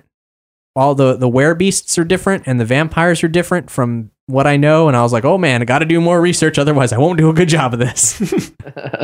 Hugh O'Donnell said, here's a little bit of last minute love for Dresden Files. It's a long shot at this point, but I love me some Fate system games. Miserable Rain God said, been a long time since I could support. Mortgages are a bitch. I'm still listening and loving though. Bring on the non-canon D&D. I vote for Champions. God, people are spending their mortgage money on this. That's a beautiful thing. It's because the laughter that we generate will help them stay warm when they are living on the street. I'd like to point out that Champions was actually not initiated as an official vote in the role-playing system thing, and his support came on one of the last days. So Champions never made it up on the board. There's a whole approval process and everything. But Champions is a really cool system. I've been aware of it for a while. I've never played it myself. In the future, if you want to include it on the role-playing support drive, the next one we do, go for it. That would be great. Yeah. Yeah, in fact, so far, all the ones which have won have not been our suggestions, but have been your suggestions, and that's cool. We just put the suggestions there as a way to sort of get things rolling. So then boom, you guys you take it, you run with it. It rolls, goddammit. Or in this case, slithers from the unending black. More of a sort of a slither. Durafago says, though neither of my choices, Dresden Files and Shadowrun, are going to win this time around, I know you guys will produce something fun to listen to. Fun to listen to. I know you guys will produce something fun to listen to. Go buy some calamari with this. Oh my God, can you get me some calamari now? We should probably get some calamari during fried calamari. Colin doesn't like. Thank you for supporting Shadowrun. Well, you see, that's okay, because I'm going to want to play with this, because it's got 1920 stuff, and I'm a fan of calamari. I have to thank Durafago for supporting Shadowrun, because it's one of the most complicated things I've ever fucking looked at, and I don't know how I would even do it in the first place. But it's brilliant. Hoodoo Voodoo says, can't not have the D&D Lost episode. I kind of want to see how things play out without any interference on my part this time around. Next time, though, there will be a reckoning. Thanks as always for the quality entertainment. And the D&D episode they're referring to is an episode of Dungeons and Doritos, which was never released. It is a completely out of continuity episode 25. There's a very complicated explanation as to why, but there's a separate episode that we'll link to on this episode's page so that you can find out exactly why if you're that curious. But if you support us at any amount, now that these amazing people have unlocked it, you too can get this lost episode of D&D. Anthony Lean Rubbert, he donated to us and he didn't say what for and didn't leave a message, but dude, you're cool. You got 3 names. How can you not be cool? And then there's Pestilence. Pestilence, who's now an honorary producer, if that helps you understand. Holy shit! The depth of his eternal love and giving. His wallet. Is he friends with famine and death? The size of his Roosevelts. He may be acquainted with them. We will see. He says, greetings. I've been listening to you fine folks since the very first D&D episode, and have finally decided to give something back. I cannot say whether I'll be donating again anytime soon after this donation, but I just felt like I have to give back after all these years of entertainment and information. My original plan was to donate a long time ago, but then the horrible event with Mike happened, and I must admit, I felt unsure about whether you all would remain and keep up the show with the same quality after that. So I waited and kept listening, and as time went on, I realized that my worries were unfounded. So this money is for your great past and hopefully for your even greater future. I will not be putting money on any of the RPG systems. As for microsodes, I have no use for them, so give them away to other listeners. And so I did. And so he rode off on his great war horse, and as mysterious as to he wait came, until the end of days when he could ride down and let us know that, you know what, I was wrong with that last letter. Pestilence upon all of you. And no, dude, thank you so much. And, Fucking seriously, everybody, man. Everybody who contributed to us was just incredibly wonderful and incredibly generous, and we thank you so much. So it's October now, and we've got new stuff on the horizon. Every month there's something new for you guys if you support Nerdy Show. The base thing, the thing to start October with, we've got some outtakes from our episode where we talked about Mutant Football League and GTA 5. We have a lot of outtakes. You do not want to miss that one. I forgot those are about some this. great outtakes from that. What the hell did we say, Brandon? I don't know. Tony and Brandon have done a really good job of restraining themselves this recording, but typically when they get together, it turns into the most rambly, absurd episode ever. And Most of the things I say, like 90% of them get cut out of every episode, by the way. Hey, so me you all too. know. Yay! We're the most talkative non-stars of the show. Yeah. you I guys love should it. get a show where you just talk. Yeah. How many minutes, Cap, are from that episode? I don't remember. Well, considering honestly. it when you, because I love the sound of my own voice. We listened to that episode, and it's like we're at 25 minutes. Go. That was 2 seconds in to the video game episode, so there's 20 minutes of content. That's how we do It's, here. it's actually not quite that much, but it is a good chunk. However, there's a stretch goal for this month. We need $300 as our baseline costs for running Nerdy Show in general, server costs and electricity and all that sort of stuff. At $600 is the stretch goal for this month, and that unlocks 13 minutes of outtakes from our Nerdy Show Prime episode, Mighty Mega Men. Some of these outtakes feature the Proto-Men and some rambly stories from those guys, and some really, really great stuff. Only 13 minutes. I thought there was like 2 hours of rambling. Well, it's 13 minutes with it all edited down, so it's more, there was a lot of rambling, but it's the best 13 minutes. So yeah, there's that. And then also from that episode, there's a support perk that was available to everybody who contributed in September because they kept unlocking more support perks. Oh my God. $2,000 worth of support perks. Holy crap. A microsode that we did, an accidental microsode about Yowie, Popeye, and Mario. Well, blow me down. I love it. I will blow you downstairs. Anyway, October, we got a couple donations as of this episode's recording. Grant Arundel said, "Love the shows, in particular the role playing episodes. See you all at Nerdapalooza." Yes. Everyone go. It's on sale. Grant, It's gonna be fucking amazing. I'm gonna be there. You can buy my artwork. You can meet me. You can tell me I'm a whore. Grant, you bring up a very good point. October is the month of Nerdapalooza, the weekend of the 17th, 18th, and 19th. It is Nerdapalooza time, and we are all going to be there. Probably on Saturday, we'll have an official Nerdy Show get-together where as many hosts as are available will come out and hang out with the fans. We'll have a designated time. Nerdy Show's booth is inside the illuminated lion booth where John and Kristen from Nerdy Show are selling custom glassware and other laser-etched sort of things, including a very special glass designed by Tony. What? This might have something to do with maybe a little chair. Dungeons and Doritos glassware featuring the characters. The first one to come out is Chair. We may actually have the first set available, but if not, you'll be able to buy the chair glass and pre-order the whole first set, featuring VMAC and Barty. Best frenemies. Yeah, the best frenemies set. I love that. That's fucking brilliant. I didn't even know that was happening, and I love that. Yep. I'm gonna get a VMAC glass and break it. Have you seen the chair glass, Colin? He hasn't. No, Oh I my. haven't. I'm gonna buy them all. Shall we? Happen. I think maybe a link to the design is in order. Yeah. We'll link to the design on this episode's page. So that you can know just how much Naked Dwarf you're going to be pressing to your and face. of course, shortly after Nerdapalooza, if not right after Nerdapalooza, we'll have these available for sale online. So there's the first set, the Best Frenemy set, which is Chair, VMAC, and Barty, and then that's going to be followed up by the Love Triangle set, which is Jamela, Jennifer, and Lefty. That's Is great. there going to be a vajazzle? Maybe if the Gleam Seekers become popular enough, we can talk about vajazzle. We'll do a merchandise. series of shot glasses. I'd love a plush vajazzle with love hole accessory. Yeah, I'm used to that. I'm used oh to dear that. God! All right, well, Why? I need to point out that as of this recording, I don't know when it's released, if this will still be going on, but Living Social has the tickets for half off right now. If you think you can't afford it, it's half off for all 3 days of Nerdapalooza. It may or may not be, but if it is, check out Living Social, see if you can get those half off tickets. Because holy God, the amount of content that you guys are going to get for, I mean, even at its regular price, it's what, $70 for the I weekend? think it's 90 for all 3 days, but it's 45 on Living Social. They Might Be Giants headlining with the Proto Man Nerf and Herder. and Nerf Herder and a bunch of the and best the final nerd bands performance of Epic Wind Burlesque. And you'll get to hang out with everyone who listens to the show. Yeah. Sometimes. Yeah, Nerdapalooza is basically the Nerdy Show convention. So These days, it exists separately, but we're hijacking it. So It's true. and here we have one more supporter, and you guys are going to really like this. We have Jens Johansson, who is literally all the way from Iceland. Yes. He's from Reykjavik. Jens Wow. Johansson, he says, 10 to Pokeballs of Steelix, without a doubt your best show, no offense. And 10 to Nerdy FM, please don't leave me again. Thank you. Ooh, nice. well, of course, Pokeballs of Steelix is the best show. I mean, that's where I'm on. Jamesy, I It's mean, the don't you sound agree? design. I don't remember what Jamesy sounds like. It's the sound design. Let's be serious here. The sound design and maybe the eye patch. Everybody loves me. Without a doubt, Pokeballs of Steelix can attribute all of its success and fame to the extreme amount of Pokepological data compiled by yours truly, Percy Perkowitz. You know what? You're just a creepy old man. I really did not appreciate you peeing with me. I thought you were a man, Martin. I'm 16.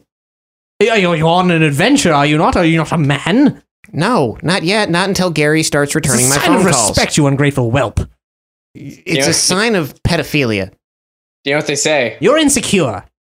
Old enough to creepy. pee, old enough for me. That's right, they do say that. Where do they say that?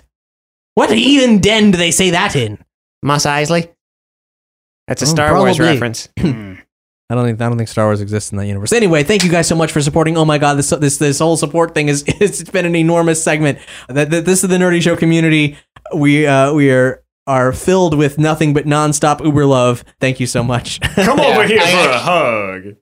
Yeah, I cannot wait to see you guys at Nerdapalooza. It's going to be such a great weekend. I really can't wait to get a drink with some of you friends. We are It's gonna gonna be have great. only a few drinks for you though, Colin. Only a few. Oh, I'm gonna get I fucking do drunk. have to though. record the Barty Microsode on Monday. So the Proto Men do have a date with Brandon. Oh, Jesus. Oh, Jesus. Oh, Jesus. They really want to get drunk with you, Brandon. You know what? Done. I'm drunk I'm right tag- now. Can I tag along? I can't be awake and not drunk. So, whatever. Anyway, Nerdy Show hosts from all over the country are going to be at Nerdapalooza. Even Matt from Los Angeles, Colin from Nashville. Of course, all the Florida people are going to be there. Nelson and Schaefer from Epic Podcast, of course, they're famous in their own right. They're going to be there. Lefty Lucy's going to be in town. Like, it's going to be this huge D&D reunion thing. This is you going to can be. even you could see Lefty Lucy shake it for you. That's true. Is that one guy who writes Atomic Robo? He gonna be there? Brain Clevenger is unfortunately not going to be there. Aw. He's this year. This year. He will be some year, but he's busy making the big bucks. Male deer? He doesn't make a lot of money from the comic book writing, but he does make a lot of money from His buck farming. vacuum forming plastic bucks. He borrowed John's 3D printer for that. Anyway, guys, thank you so much for listening. If you want to read any of the books that you've heard about on this episode, follow the links on this episode's page. If you buy them through Amazon, it'll send some money back to Nerdy Show. We'd be eternally grateful. It's the easiest way to support us. And, the holiday season's coming up, so consider following a link through Nerdy Show to just do your shopping, and you'll just do whatever you normally do, and then Buy your flat screen TVs for everybody in your family. And even though it's nothing extra, it trickles down to us, which is a pretty cool side effect.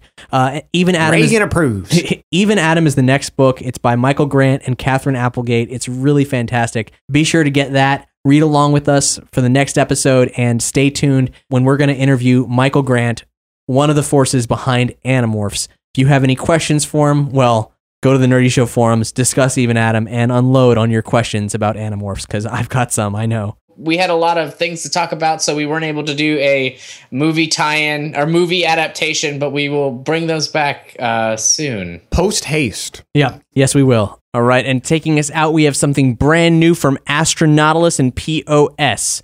You probably know Astronautilus' name. He's one of our favorite nerdy rappers who exists outside of the nerdcore genre, just a genuinely nerdy and very cool dude. Well, he got together with his buddy POS, and they become a rap super duo called Four Fists. They just released a 7-inch with 2 tracks, and they're both part of a set of songs they recorded quite some time ago and haven't released till now, all inspired by F. Scott Fitzgerald. 2 of those songs appeared some years earlier on each of their respective solo records, and these are the remaining 2 from that set, and then there's going to be a full-length, unrelated to F. Scott Fitzgerald, coming in the near future. What we're going to play you right now is the first single from Four Fists. This is called Mm-hmm.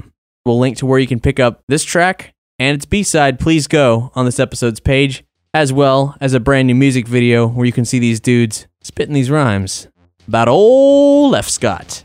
Bye, I'm Cap. Bye, I'm Tony! Bye. Bye, I'm Brandon. Bye, I'm Colin.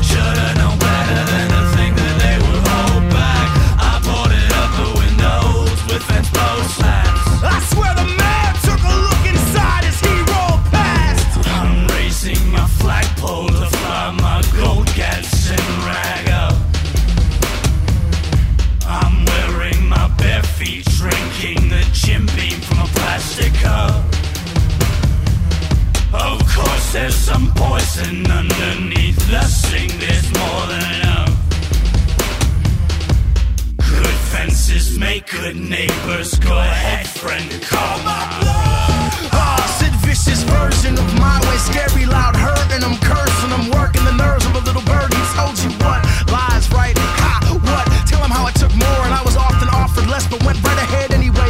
Let him know that I will not be thrown, and if that's how you gauge your trust, get going. Get a lock, get hidden, get smokes, get safe, no kidding, no jokes, no place for children, no digging. I swear it, this head seeks yours, and you should not explore the depths of it. Just recollect your common sense and run. Period.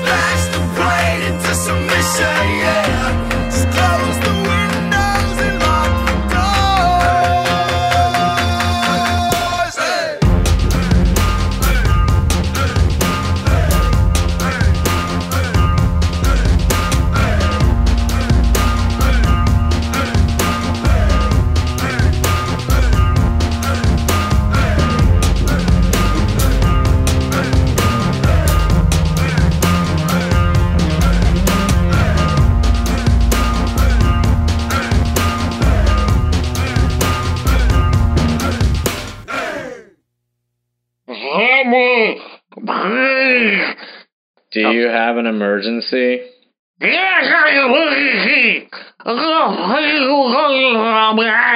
Boo Gozer? Sir, I'm sorry, but you'll have to speak more clearly. This is Levi County Fire Rescue. Do you have an emergency to report? Yeah! Help! My back is broke! I've been caught in the face! I need help! Sir, do you speak English? Yes, oh God! Right off! What was that?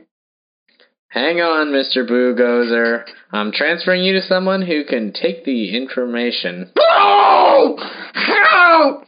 Please! Diga, ¿dónde está? ¿Tienes una emergencia?